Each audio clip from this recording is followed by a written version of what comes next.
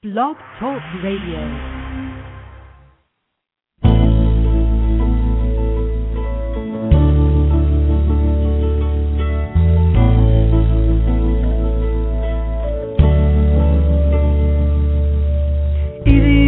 Something to give, either you have something to say, either you have someone to love, or why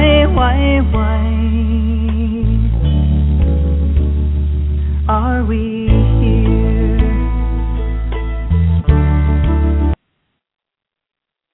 Hi, welcome to Blog Talk Radio, Safe Recovery. I'm Monica, and I'm your host. My normal handle on the blogs is Massive Attack. Safe Recovery was created initially to address predatory behavior in 12-step meetings, but soon it quickly grew to do more than that. We want to discuss any problem that might be going on in the rooms or in the culture. We want to say empowerment, not powerlessness is our slogan, where we will discuss and explore alternatives to AA and want to support men and women who have written new thought books on recovery from any addiction, any alternative healing, both spiritual and secular, so that we can create better selves and have better lives so we can live happy and sober. I have a very, very special guest with us tonight. Her name is Keeper of the Birds. She's a mother of 4. She's in recovery for over 23 years. I think she just had a birthday. She's currently living in Southern California and comes to me through the Make AA Safer workshop is really how I found her, in that we had the workshops last April in Culver City. The second one was done in West Covina. And through somebody posted something on Facebook from that second one where there was a rape that came out of that. And there I saw Keeper wrote what had happened to her son. And so without any further ado, we are going to bring Keeper on to talk. Hi, welcome to Blog Talk Radio. This is Monica. Hi, Monica. I'm Keeper. Hi, Keeper. Welcome to the show. How you doing? Good. A little bit nervous, but good. Okay, good. You don't need to be nervous. We won't bite you here, right? This is good. Yeah. I've learned a fact. Yeah. So Keeper, it's an unusual name. Yes. Tell me about your name, how you came to have your name. I am part Cherokee and part Irish, and so I grew up in a very Catholic Irish home, but had strong roots in the Cherokee community. And through the death of my son, there came a point in my recovery where I decided that I would legally take my native name and denounce my other name. So when I did, my native name is Zentage Owana, which translates to Keeper of the Birds. Beautiful name. So I know a lot of the story, a lot of our listeners don't, but this is really a tragic story, and I really commend you on, kind of going in there still into the rooms, trying to raise awareness. But I'd like to have you tell the story. So you are in recovery for 23 years, right? You just celebrated a birthday? Yes, beginning of this month. April 1st, I celebrated 23 years. So how did it wind up that your son, I guess, went with you to a meeting? You want to tell the story?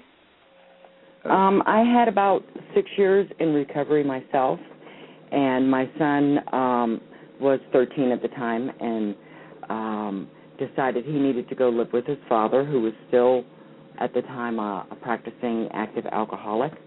And I let him go live with him, and he came back in 6 months in an alcohol delusion himself.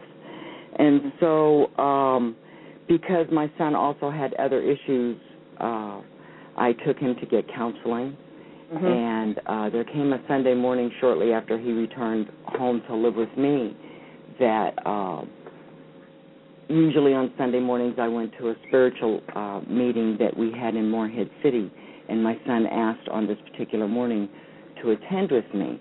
And so, I thought it would probably be a good thing because, I had been living in sobriety and in the AA rooms myself for 6 years by then, and I had seen other young people come into the rooms and knew immediately that my son had a problem.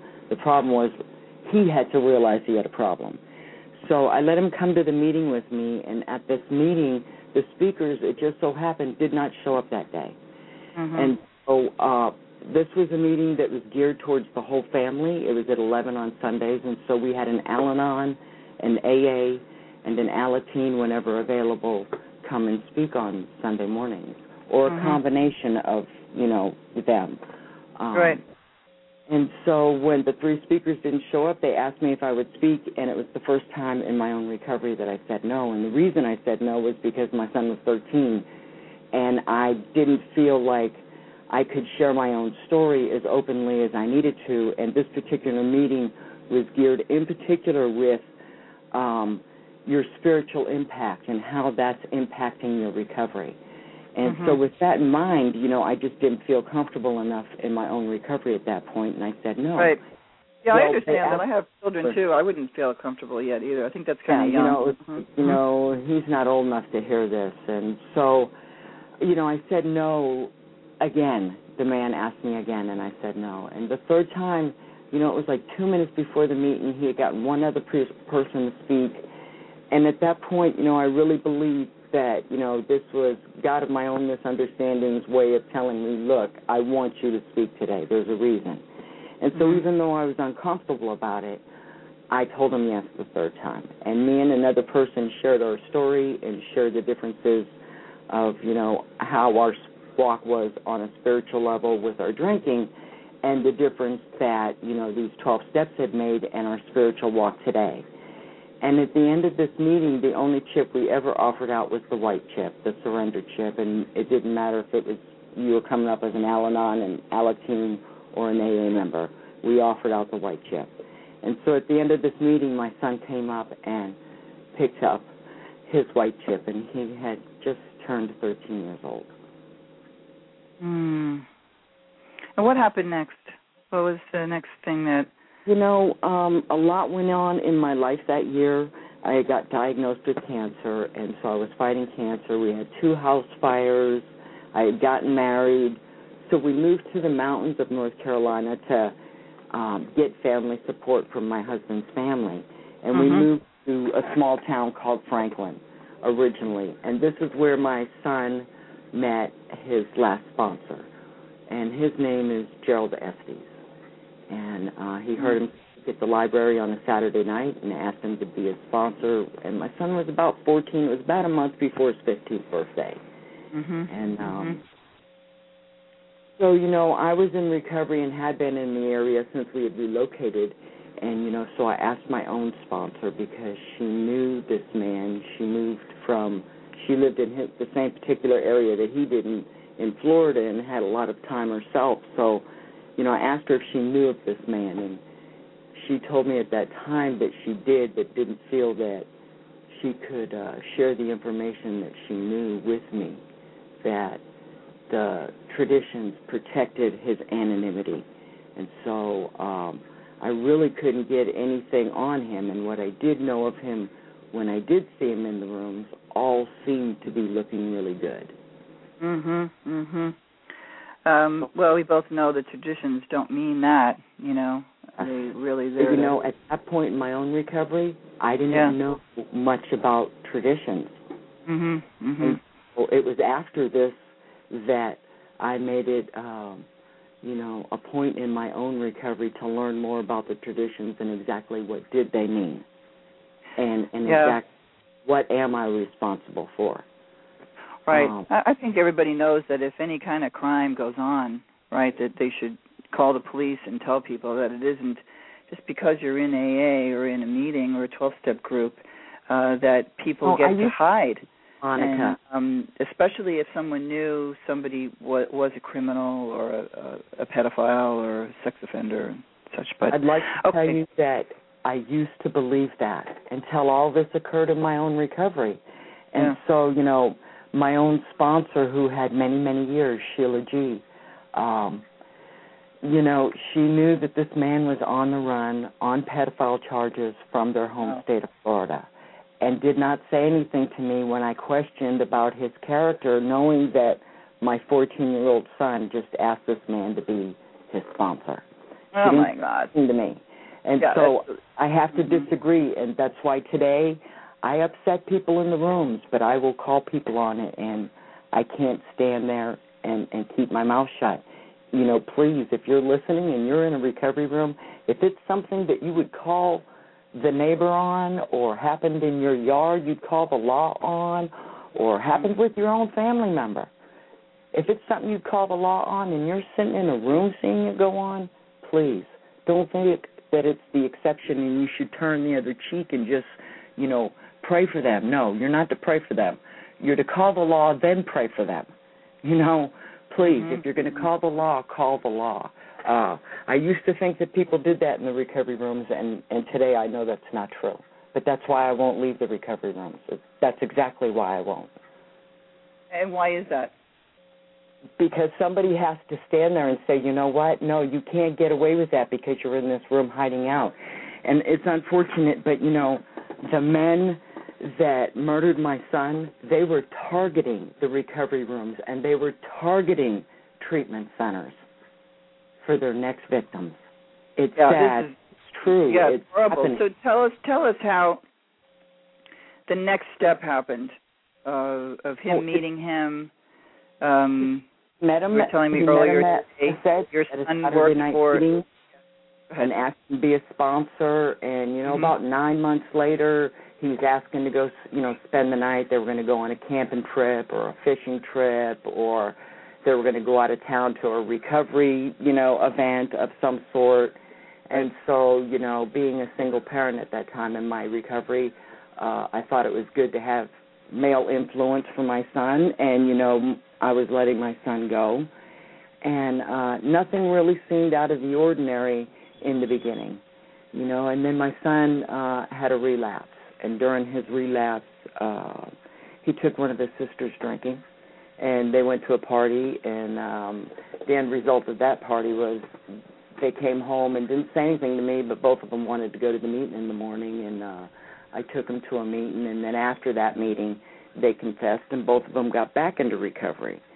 And so, at that time, TJ seemed leery of his sponsor, and I was, trying to talk to him about, maybe you should find another sponsor, but he still wasn't divulging any information about why he went back out or what's gone on or his discord with his sponsor. And so he had gone home for the holidays to his dad's side of the family, and while he was there, for the last 2 years he had been taking care of another man in the recovery rooms who had emphysema. And this Bill passed away, who was also up from Florida. And when Bill passed away, he left his house and 12 acres of land to my son. And Jerry and Bill's sponsor, who was also out of Florida, a lawyer out of Florida, was the executor of the estate. And so what happened when my son went to go visit his family and he heard that Bill had passed away was he went back out with one of his cousins, and he was caught in Grandma's bathroom passed out with a rig in his arm. And so they asked him to leave, and they called him a cab. And my son was so messed up that he held up a cab driver with a butter knife, which got him which got him 5 months in Cabell County Jail. He with just a butter knife? Cab ride, not for money, just for the cab ride. And so that started him back in recovery, and it was at this point that he started telling me that Jerry had been molesting him for years. And by the time he got out of jail and came back home, the bank was harassing him for bank payments, and he was arguing with the bank about, what do you mean? I remember the deed burning party a year ago on this place. It was left to me free and clear. Well, it was at that point that we found out that somebody had taken out a $700,000 loan against his house and property while he was sitting in jail. Oh, my God. And, his sponsor had convinced him that in order to finish the will, that TJ had to send his Social Security card and driver's license to him so that the executor of the will could finish the dealings on the will and the property. So my son, being naive, didn't know any better and mailed them to his sponsor. And what he did with that was they went to the bank and they took out a loan against the house. Well, my son was trying to get all of this resolved. And how old was TJ then when that happened? By the time all of this comes around, he's 20, fixing to turn 21. And he's finally, confessing, that this is what's been going on and this is why he keeps relapsing. And he didn't know what to do because, they were threatening to kill his family if he told anyone. And he was afraid of these people. And so, it's like, TJ, we'll deal with this together. And, the holidays were coming again. And, it's Thanksgiving Day, and me and his sisters and him, we had a big Thanksgiving dinner, and I took him back to the treatment center in Asheville. And he got out in January. And, meanwhile, over the holidays, me and his sisters had gone up to his house and set up a Christmas tree and put presents under the tree and everything so that when he got out, it'd all be sitting there waiting on him, and we were going to do Christmas then. But when he got out, he called the day that he was getting out, and he told us that Jerry was coming to the treatment center to pick him up, which I was not real happy about, because by then we knew that Jerry was somehow involved with the bank issues. And TJ had already started paperwork when he was in the treatment center to press charges against Jerry for a fraudulent bank loan. And so over the next few days, I expected to hear from my son, and we don't hear from him. And so his birthday a couple of weeks later, January 27th, rolls around, and he doesn't come over like he's supposed to, and we still haven't heard from him. And every time we call the house, the phone gets hung up. And so, by the 28th of January, when I still didn't hear from him, I knew something was wrong. And I started calling the sheriff's department and asking them to make a courtesy call on his house. And, they never told me whether they did or they didn't. Every day I was calling. By Valentine's Day, I was just sick. I was beside myself sick. I knew something was terribly, terribly wrong. Yeah, I bet. And I kind of almost by the end of the day was just numb with being overwhelmed with grief. And so the next few days, honestly, I really don't remember a lot. Just being really, really sad. And then on the morning of the 19th, I remember going to a meeting and somebody showing me that, somebody, an Asheville newspaper at a morning meeting. And I remember reading the article. And, nothing in that article that morning led me to believe anything about it being my son. Nothing. 25, 30-ish man, So, in Asheville, that's the next county over, an hour away. Nothing led me to believe that it was my son, but I still felt horrible. Left the meeting, went home. My daughters were with me that day. Later that afternoon, the Asheville Police Department came to the house and knocked on the door, and they brought 9 Polaroids of my son's 9 tattoos to identify my son's body by. And, I was just in shock for the next few days. I was just in shock. Yeah, and, making funeral arrangements and trying to figure out what happened. And, they had his death listed as unknown and were trying to tell me that it was drug-related. And I knew it wasn't because he was finally, the last we had talked, he was finally relieved that, he no longer had to stand under the shadow of what had been done to him, that he could talk about it and that he didn't have to hide behind it and that he didn't have to drink and ease over it. So I just couldn't see him going from that to within 2 weeks using. I just couldn't see it. Just didn't believe it. And so, I went to the funeral and his sponsor was there and a few of his friends were there and they were acting weird. And, I started asking questions around to find out what had gone on about the missing days. And everybody was afraid. Nobody wanted to talk. I mean, everybody was afraid, and I didn't get it. And it was like, tell they knew something, but they were scared to death to say anything. Right, and right. So, now, and you say the sponsor, that means that Gerald Estes was at the funeral? Yes.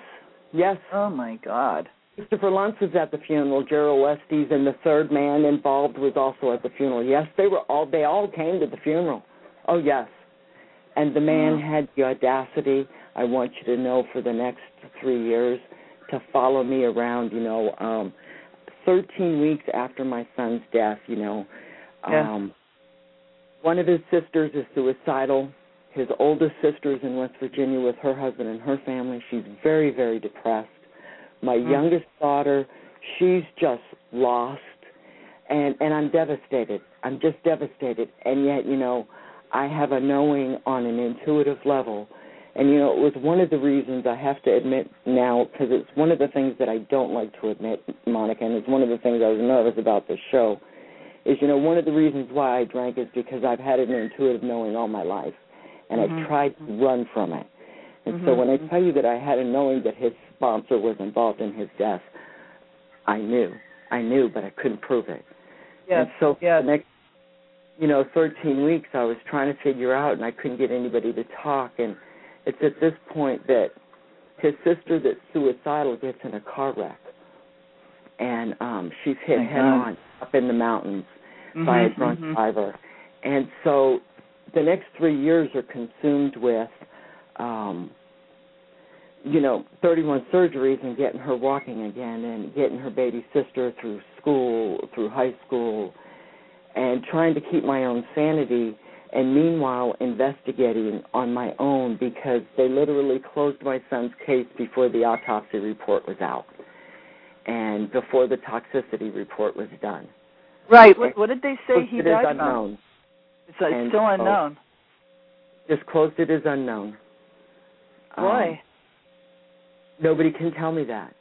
Well, maybe because of some of the other stuff, as you did the story with the police in that county, right? I mean... I'm just, meanwhile, on my own, trying to deal with giving 2 of my girls the will to live and getting them through a bunch of surgeries and getting one through high school and dealing with my own health issues and, meanwhile, investigating. And so, at this point in my own recovery, I have been praying for particular shortcomings to be removed, that I felt at 15 years of recovery I shouldn't, I should be better at or I shouldn't have to be dealing with anymore. And, what I come to learn through this particular experience is maybe if these shortcomings haven't been removed, it's because they're still useful. And what I mean by that is, in the big book, the 7-step prayer says, what will be removed is all those that stand in the way of our usefulness to the Creator and to our fellows. Doesn't say they're all going to be removed. And I never understood that until this, and because I had to, I literally at this point in my recovery, before my daughter's accident, had decided that I was going to legally take my native name and that I was going to go undercover because I suspected that the sheriff's department was somehow also involved in all of this, and I couldn't prove any of that. It was just a knowing on an intuitive level. And was this in, what city was this? Is this Morehead City or? No, this is in the mountains of North Carolina, Macon County. Okay. And so I lived at this time in Jackson County, but my son was in Macon County.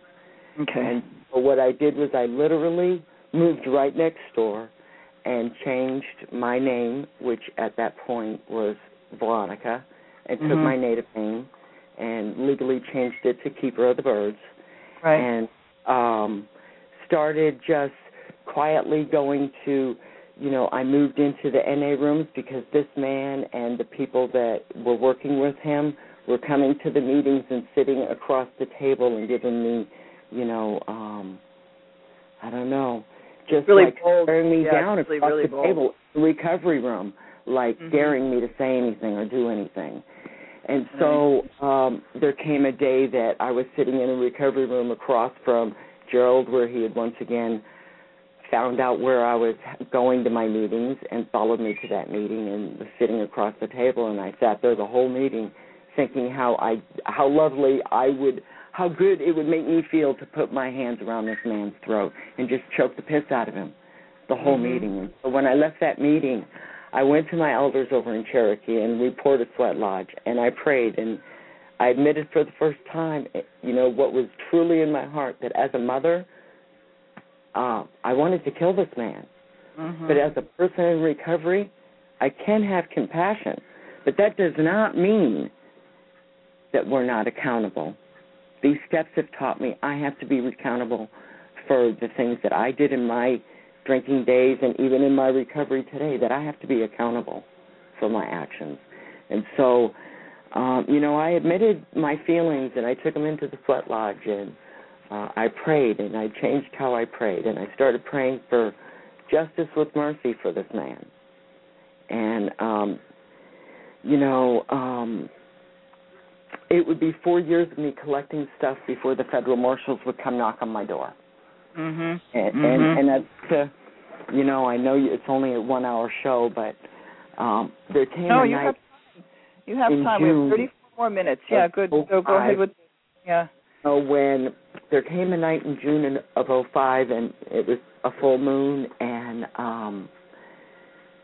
I had been praying about this incident and collecting stuff, newspaper articles and taping the morning Christian radio show where if you got a traffic ticket or got in a fight with your neighbor, it was on the Christian morning radio station, local radio station there in Franklin, and had been taping them, collecting letters with, jailhouse postmarks, and, my bedroom became lovingly known as the dungeon because there was just boxes, cardboard boxes stacked everywhere of stuff that I was collecting on these people for 4 years. Wow. And so here I am, June 2005, after doing all that, and, a friend, Pete, knocks on the door, and, by then I had jumped into the NA rooms because they weren't going in the NA rooms, and, I had to take care of my own ism. I needed my recovery in order to be able to do this. I had to stay real active and real close, but I also had to be real quiet about what I was doing. And so, other than my spiritual family over in Cherokee and a few members from my original home group in Franklin, not many people knew what was going on with me, and I tried to keep a really low profile and, really, to be honest, use old drinking ways. And so I'm praying on this particular June for justice with mercy, and Pete comes over, and he's having a night that he can't sleep, and so he's talking to me about some issues he's going through and asking me what I'm doing, and I'm explaining to him my native beliefs and, that I'm praying for justice, and what I'm doing is called making medicine to call forth that justice with mercy. And, amazingly, we had breakfast that morning. He's getting ready to go to work and thanking me for, getting him through the night and him not having to use. And here's all these federal marshals. There's literally like 6 cars and 14 marshals, and they're busting in on my house because they're wanting to talk to me. And about not only my son's case, but a 2003 pedophile case. And so I let 2 of the marshals in the house and sat them down and talked to them, and, I had to admit to them that, that I had been doing all this investigating on my own because of my own intuition, and that other than that, I really had nothing to go on. But this is what I collected. And, so when they explained to me why they were there and what they were looking for and what they were looking at, they already knew because they had pictures in their possession that this man was my son. And so they collected all this evidence from me and let me know at that point that by what I had given them, that I had identified some of the boys, because what they had been given, there's another Veronica that was in Macon County, and the big joke, everybody would call my house, was that you in the newspaper? Because she was always in trouble, and off and on I sponsored her when she did try to get in recovery. And so the ironic thing, or the God incident, if you will, is that, here we are years later in 2005, and when they came to the house, they had these 24 pictures that this woman was in the treatment center, and trying to get in recovery again herself. And Jerry was in there with her and knew her because she was a local woman like myself. Right. And so he was bragging to her about murdering my son and showing her pictures. Well, before she left the treatment center, she stole those pictures from him, walked out of the treatment center, walked across the street to the federal marshal's office, told what he, told her, and turned over the 24 pictures. Those pictures, I am told, are 3 of him raping dogs. The rest of him are either him murdering my son or raping other little local boys. Wow. So that's horrible. Came to my house. And so, wow. It's a long journey since then, even, because it was at this point that, I went into helping them and still having to keep quiet, but for different reasons. Mhm. And, what were the reasons that you still needed to keep quiet? If they did they get him yet? Is that why they didn't have enough on him?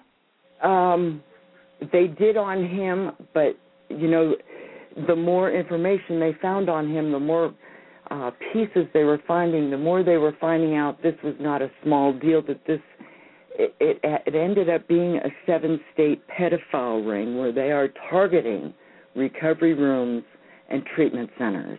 And they're Can you say that again? Can you say that one more time? Because it's really horrible. And so what happened in 2005 is after they came to my house and I gave them this information, they finally have enough that they can start hauling people in, and they're trying to get these cases on America's Most Wanted.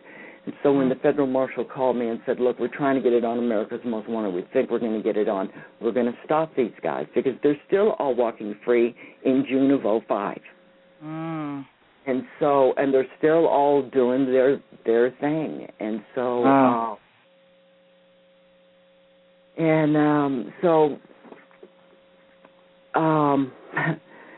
this is really hard to talk about. So, I'm sorry. Here we are in 2005, and they tell me, they're trying to get it on America's Most Wanted. The next thing they tell me is that they're not going to be able to get it on America's Most Wanted for 6 more months. And so I'm really upset about this. And again, I go to Sweat Lodge, and I pray with my brothers and sisters over in Cherokee. And I tell them, 6 more months.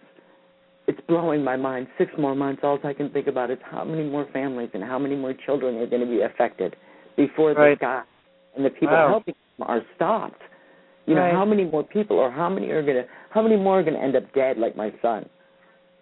And so I go and I pray and I come home, and that's what's on my mind. And I got online, and my youngest daughter showed me how to get on America's Most Wanted, and I emailed John Walsh, and I faxed him a bunch of the documents, copies of documents that I just turned over to the federal marshals, and I asked him, how many more people, how many more families, how many more children are going to be affected? Please help us stop them. And so, they couldn't put it all on America's Most Wanted there at that time. They put the strongest case on, which was, I believe, the 2003 and 2005 cases. And so when they did that, and they aired it several times, both on the radio and the TV station, and it went national, Jerry at that point was buying, he was literally going into the Dollar Tree and clearing off the cough syrup and the mouthwash, and that's what he was drinking. Meanwhile, the other 2 people that helped him, Christopher Luntz, helped him get rid of my son's body after the fact. But the other man who took pictures is currently serving time in Florida and assisting the federal marshals now. So I'm not going to mention his name either. But, they arrested one in Florida and they arrested one in Georgia. And again, another God incident. By the time they arrested both of those men, they had already ran into Jerry Estes, and they murdered him so that he would not rat on them and their involvement. And so the man in Florida told him where to find Jerry, confessed to, his involvement in my son's case and into several other cases. And Christopher Luntz denied his involvement in my son's case, up until the October before his death. And then in another twist of fate again, God of my misunderstanding really is good to me when I get out of the way and let him take care of it and just work on the part I'm supposed to work on. In another twist of fate, January of this year, there was a pedophile that was in the same area as Christopher Luntz was in jail, and Christopher Luntz murdered him, and so Christopher Luntz was executed early too because of all that. So it amazes me when I focus on what recovery did teach me, which is there is a perfect time and place for everything, even my character defects. It's whether I'm using them appropriately or not. And when I get out of the way and let God do his part and me do my footwork part and not try to do, the Creator's footwork part, that he really does have a good solution. Because if you had told me that two people that were involved in my son's case would end up taking out the murderer of my son, I'd have said, no way. That's too sweet to be true, but that's what happened. Right. And he might still be in jail if that Christopher Luntz, hadn't killed him. Yeah, he might still be alive. Jail. We might be still, taking care of him. And, so when we buried my son, we didn't even know exactly when he had died. At least today, I know the exact date, and, I have some closure on that level, but it meant for me, for many years, staying in the recovery rooms and not being able to say anything. And so there's another side of this that's still unresolved, and that is the man who executed the will is currently living in my son's house on my son's property and paying on that fraudulent loan to this day.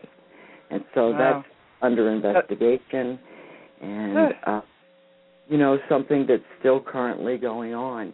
And I don't leave the recovery rooms because, the old-timers I came in with said if I saw a problem that I was to stay and fix it, that I have a responsibility. And part of me paying back is staying and making sure. And so maybe we could talk about this because thank you so much for, coming on the show. It's really, really a very, very sad story and really, really heartbreaking and really frightening. When I first read, part of this story, is, on Facebook, on that special page that was up there about, I think, 13-stepping, right? Wasn't it? That was the page that people were starting to talk about, predators in the rooms? Yes. Was it? And, I still fight it. When I moved to California, a year ago last November, it's prevalent in Southern California. I have found that they have this motto that I really do not like, and it really just makes me cringe when I hear it, and that is, you can do anything you want to do so long as you stay sober while you're doing it. And it's like, excuse me. Wow. They say that in the meetings where you go to. That's not what recovery has taught me. These steps taught me that I have to be responsible for my actions and my inactions. And they don't say that around here, but that's what I was asking you. In the meetings that you've attended in your area, people are saying that? Yeah, I really have, people, I'll put it on out there. People in Lake Elsinore, they either love me or hate me, and they know, those know who they are, and that's because when I got there, I saw some stuff going on that should not be going on in my recovery room. I object to it, and I won't sit in that room and keep my mouth shut. And so, it's sad to say, but, a lot of the behavior that I'm talking about was going on by people that had 15, 20, 25, 28, and 30 years, and I'm like, no. No, just because you've not been called on it doesn't mean that you can be doing it in here. You can't be taking advantage of others. Out in the real world, the rest of the time, if somebody ripped you off in any way, you'd be calling the law. If somebody raped your daughter, you'd be calling the law. If somebody stole your car, you'd be calling the law. You know, if somebody is doing these things, if somebody's stealing from you, you know, this is not what recovery is supposed to be about. It's supposed to be about changing our behavior, living differently, and living by spiritual principles today. And it's unfortunate, but, you know, people think that anonymity means that I don't have any responsibility to tell you that I know that this person is a known criminal that's on the run from the law and wanted in another state for pedophile charges. I'm sorry. That's something right. I should have had a right to know.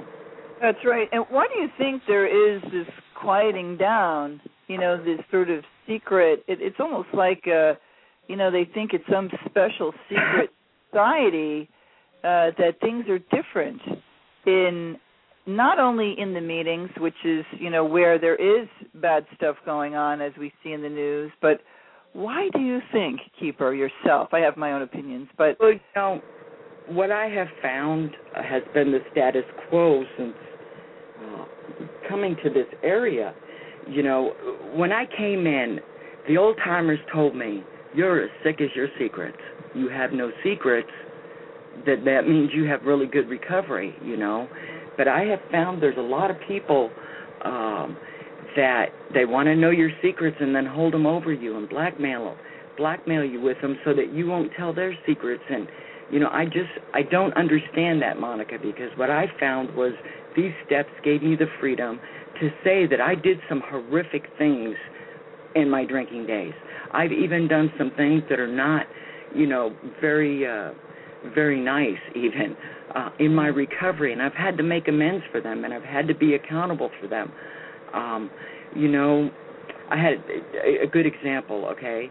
I didn't have my own license for a long, long time in recovery, and, you know, I was trying to do it the right way, and then I kept making exceptions and driving in emergencies, and so that stalled me getting my license back for a long time. And ironically, I didn't lose it over a DUI. You know, I didn't lose it over drinking and driving. Right. But, you know, these spiritual principles teach us that when we don't live by what we're talking about, then we have to pay those consequences. And, you know, I feel this way. If it's something that I would call the law on any other time, then I should be calling the law.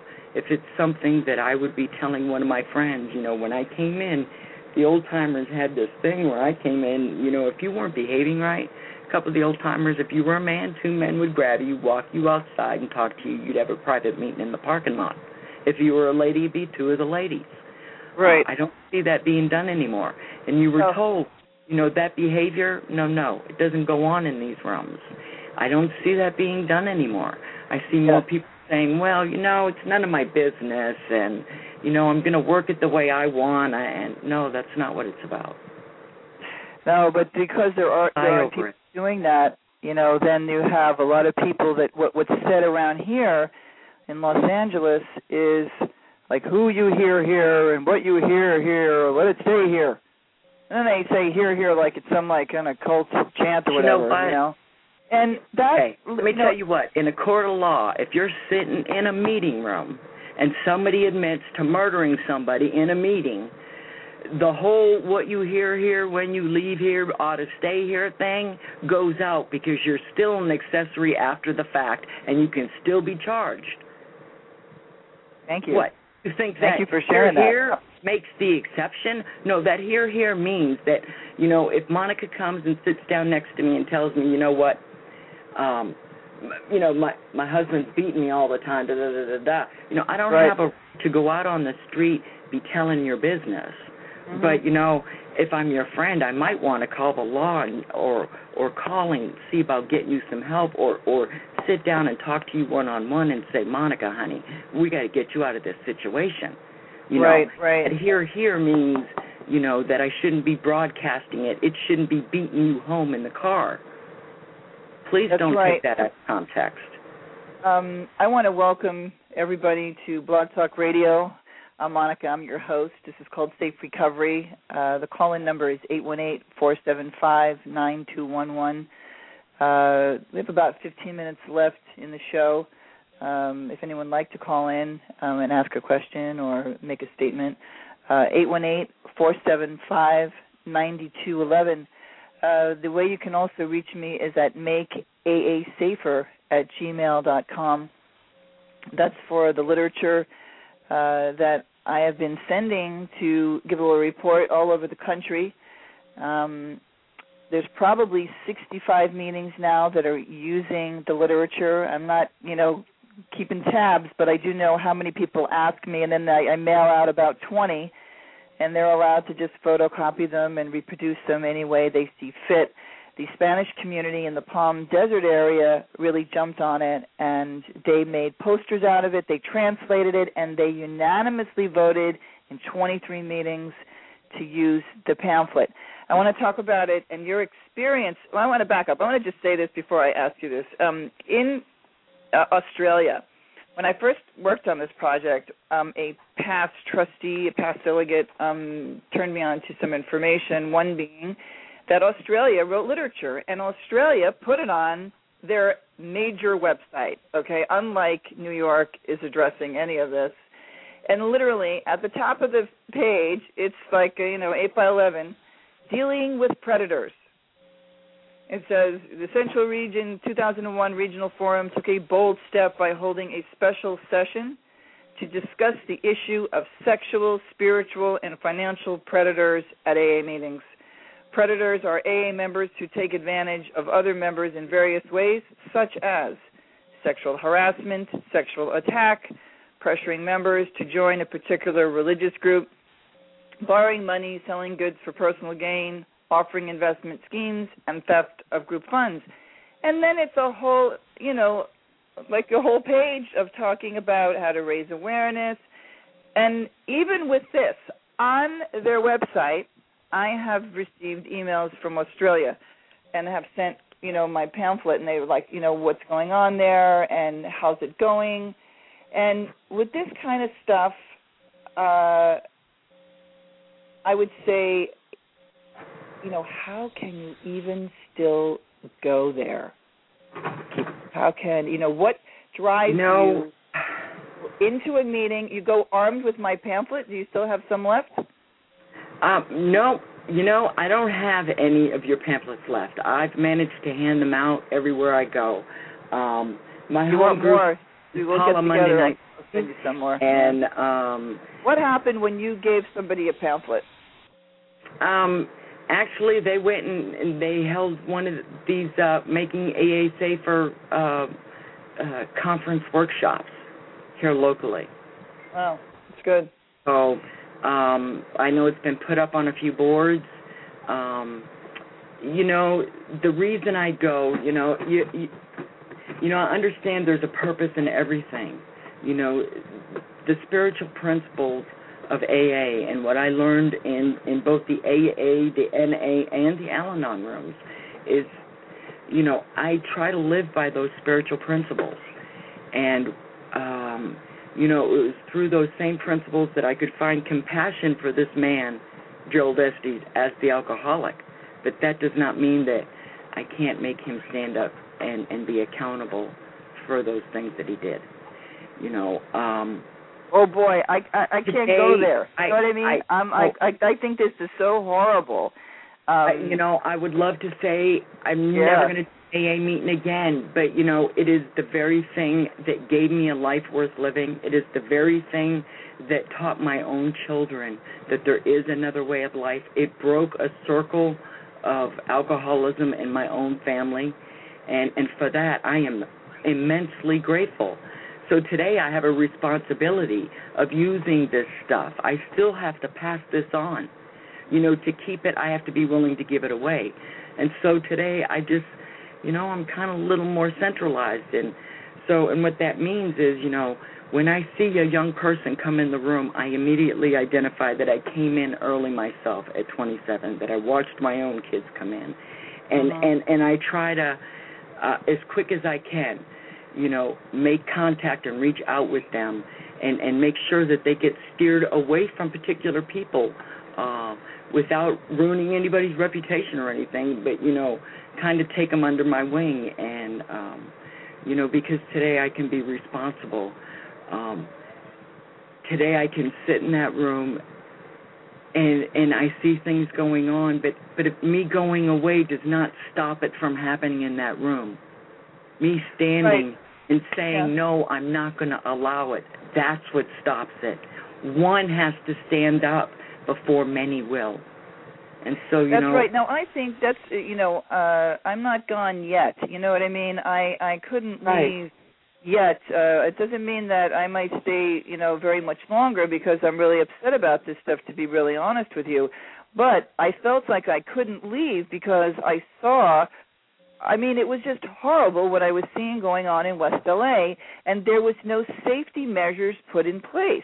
And see, I have a whole list of things that I think would make, from the general service structure in New York to all the people that are making $6 million a year back there, to every delegate, for every trustee, sent out to every GSR that they have their addresses for, and make everybody have a workshop, because, it is, the truth is that you and I met because we had one workshop. Because 36 AA members met. There was a group of us, me being like the spearhead of this, with a group of other women who were furious, and a few other men, had a workshop. A rape was exposed by a guy who has 23 years of sobriety, who has a sober living place. And then we had another workshop out of that, and from that, those women and people started to feel like they could open their mouths and start to talk about this, right? And they began to talk about it on Facebook. And I started a blog, called Stop 13 Stepping, and then there's a blog called Stinkin' Thinkin', and they talk about, all the things they feel it's wrong. But my blog, anyway, you were there because that got stirred up enough that people felt supported, that it can't all be hush-hush. You know what I mean? But can you imagine if everybody had a sexual harassment in New York training, and every delegate had to have a sexual harassment training, like every other company in the United States nowadays does, right? And if every general service rep went back with my pamphlet or something like it and said, guys, we've got to raise awareness here. Oh, boy. Like in the news here, like, what was this, 2 days ago? The reality is, this is the reality. When I came in, it was a rare incident that anyone was court-ordered, a rare incident. Today, it's a rare incident that anybody walks in without a court order. Right. And so that's what we're dealing with. Hello, and it's not going away. Ignoring it's not going away. And the reality is, unless we're willing to continue communicating, and unless we're willing to really look at what anonymity truly means in and out of this program, and where our responsibility truly is, this isn't going away, folks. It's going to get worse. And so we need to unite and say, no, stop it. And, it takes one saying no. Just like, everybody, back at home for 4 years, everybody thought I lost my flipping mind. Why are you continuing with this? Because I had the intuition and I couldn't let it go, and because I owed it to my son and I owed it to another member of AA in recovery. I owed it to my son to find out exactly what happened. And then when I started finding out how involved it was, the peace I find today is that, yes, I lost my son at 21, but, I had that knowledge the day he was born, that I'd have him 21 years, but only 21 years.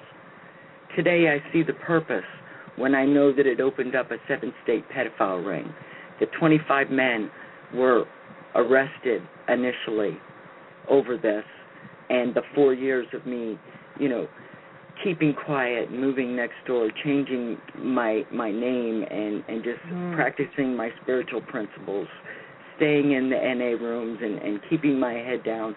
And you have no idea how hard it was for me to keep my mouth shut in the AA rooms. Today, there's no way I'll sit in a room and keep my mouth shut. But then again, if I'm at a bus stop and I see it going on, I'm not keeping my mouth shut either. Right, and do you feel supported? Like now you've moved to Escondido. You seem like, because I'm pretty verbal too. And I get like, Monica, I have to say, just in the last year, and another God incident, us running into each other online, the way right. we did on that blog, and then us getting involved in this. Finally, other than, people that were in my close spiritual family and in my close network from my original home group in Franklin, right. I finally, after 9 years, can speak about this and finally have support of other people saying, you're right, and yes, we'll stand up with you, and yes, we'll take the 5 minutes and listen. And yes, if we see it go on, we'll say something. And that makes it all worth it. Oh, I want to thank you so much for coming on and talking. And we're going to talk some more. I really, really appreciate it. I know we have each other's email, but I'll get your address and I can send you more flyers and we'll talk more. Thank you so much. I want to read the latest news. This is, I don't know if you've heard this, but this came out in the news April 7th. A couple was sentenced to probation in criminal abuse case. This is a couple in Perry Circuit Court. I'm not sure where that is, a Thursday morning, where a 15-year prison sentence was probated for a period of 5 years following last month's guilty pleas on 3 counts, each of first-degree criminal abuse. So it was a couple. They were faced with 17 counts of first-degree rape. This is on 4 children. 7 counts of first-degree sodomy, 22 counts of incest, 3 counts of first-degree sexual abuse, and 3 counts of first-degree criminal abuse. Colette was facing 12 counts each of first-degree rape and incest. They were accused of having sexually abused or raped the children, all of whom were under the age of 12, in 2008 and 2009. All of the charges against them, with the exception of 3 counts each of the criminal abuse, was dismissed in accordance with the plea agreement. I don't know what kind of lawyer this guy's going to sleep at night made a plea agreement with these people. Now listen to what they're going to do. They are going to go and they will be required to attend 2 Narcotics Anonymous meetings or Lifeline meetings each week, completing 500 hours of community service with the Perry County Pride Program, and have no contact with victims. So who's going to call that meeting in that town of Narcotics Anonymous and let them know? This is disgusting. And this is something that I'd like to address, and, I know we're getting close to time. 2 minutes. Go ahead. Go ahead. I really, if anybody from GSO's out there listening or, at a higher rank, please, we have to start remembering they are court ordering criminals to our rooms, folks. Mm-hmm. Active criminals to our rooms. And we're not getting any notice. Nobody's sending us an email to let us know. And, I have children that came into these recovery rooms that I thought it was a good thing that they were going to get it young. We got a minute left. You have 2 girls, right? You have 2 girls. If any judges out there listening, please quit court ordering people, known criminals like this, to our recovery rooms. Make them work for it, damn it. Yeah, we're going to work on this. There are groups of us all over the country, keepers, that are actually working on the court ordering stuff. And I'll keep you in touch. So I'm going to just say that if anybody wants to reach me at makeasafer@gmail.com, remember that if anyone commits a crime, call the police. AA is not a dating service. Sponsors, don't trust them. They abuse their position of power and authority. We're all just trusted servants. Tell the secretary or the group or some sober friend if you're being harassed. Nobody should be sexually harassed or financially pressured in any way. We'll see you next week. Thank you so much. Thanks, Keeper. Good night. Thanks. Bye-bye.